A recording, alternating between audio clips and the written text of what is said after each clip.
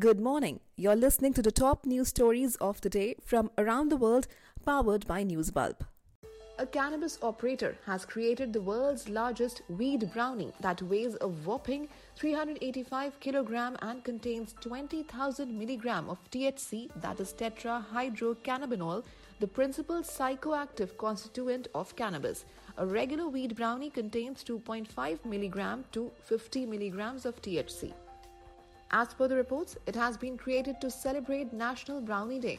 It is to be noted that a brownie laced with marijuana and eaten for its psychoactive effects is called a weed or pot brownie. A 3-day state of mourning has been declared in Uttarakhand over the death of CDS General Bipin Rawat in a chopper crash near Tamil Nadu's Coonoor. The Chief Minister declared the state mourning from 9th to 12th December. Describing his death as an irreparable loss to the country, Chief Minister Pushkar Singh Dhami said, Uttarakhand will always be proud of its son. The general belonged to the Serna village of the Pauri district in the state. The NISO will be holding protests across the northeastern parts of the country today, demanding the repeal of the AFSPA. The protests have been called in light of the Nagaland firing incident in which 14 civilians were killed during an anti-insurgency operation. Nagaland Chief Minister Neiphiu Rio had met Home Minister Amit Shah on Monday and requested him to roll back AFSPA 1958 from Nagaland. It is to be noted that the NISO, which is Northeast Students' Organization, is the largest student body in the Northeast. Bipin Rawat, the Chief of Defence Staff, died today in Tamil Nadu after an Air Force chopper carrying him and 13 people crashed. His wife was also killed in the incident. The Mi-17V5 chopper crashed shortly after taking off from the Air Force facility. The helicopter was on its way down and would have landed in 10 minutes.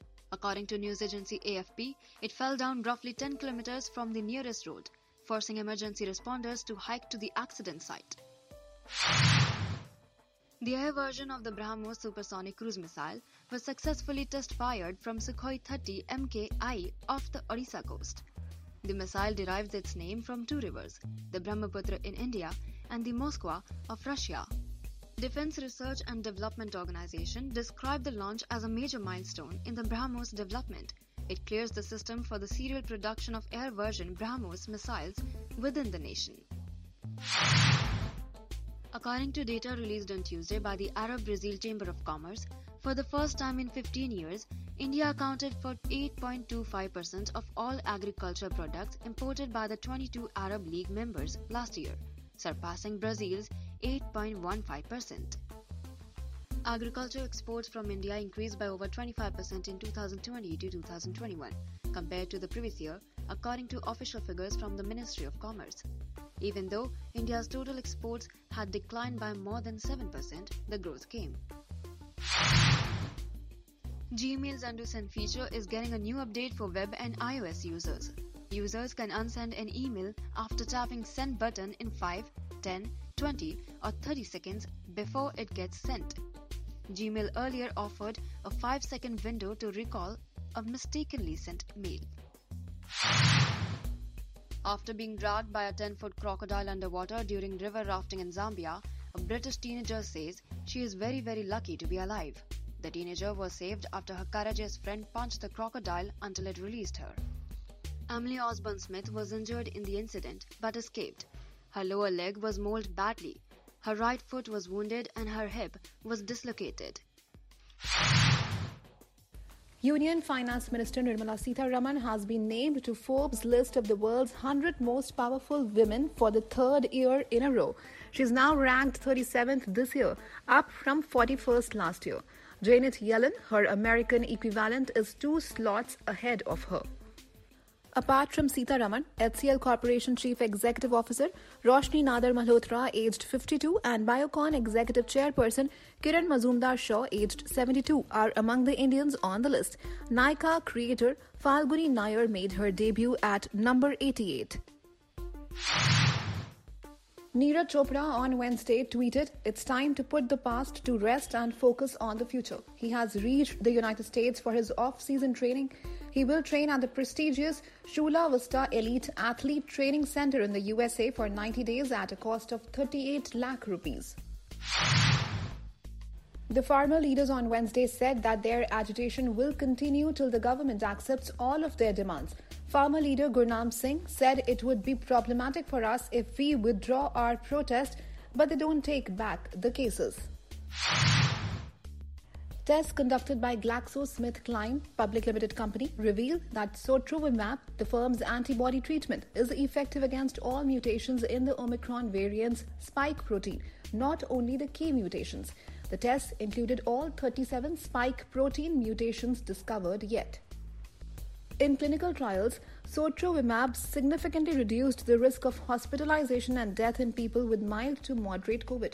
This month, UK officials granted the medication approval. In connection with the NEET solver gang case, Varanasi police have arrested a man named Gopal Vishwas and his daughter. The gang was discovered when a Banaras Hindu University student was caught giving the exam in the place of somebody else.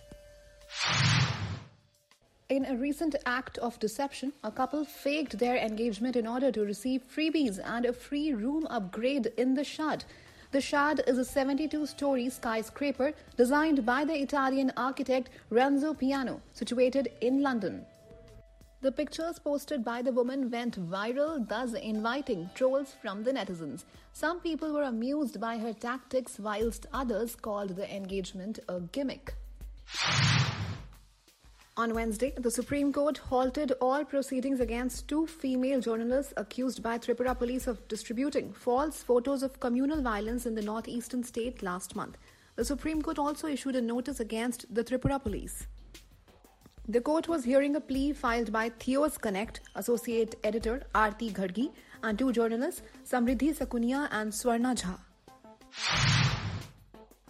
Opposition members of Parliament prepare for a sit-in protest in front of the Gandhi statue in Parliament grounds today over the suspension of 12 Rajya Sabha members for unruly behaviour on the last day of Parliament's monsoon session. The government, on the other hand, asked the suspended MPs to first apologise for their unruly behaviour in the House. Mallikarjun Kharge, the leader of the opposition in the Rajya Sabha, said that the suspension is illegal and undemocratic. You were listening to the Newsbulb podcast. If you like the show, don't forget to subscribe and download the application from Google Play Store and App Store.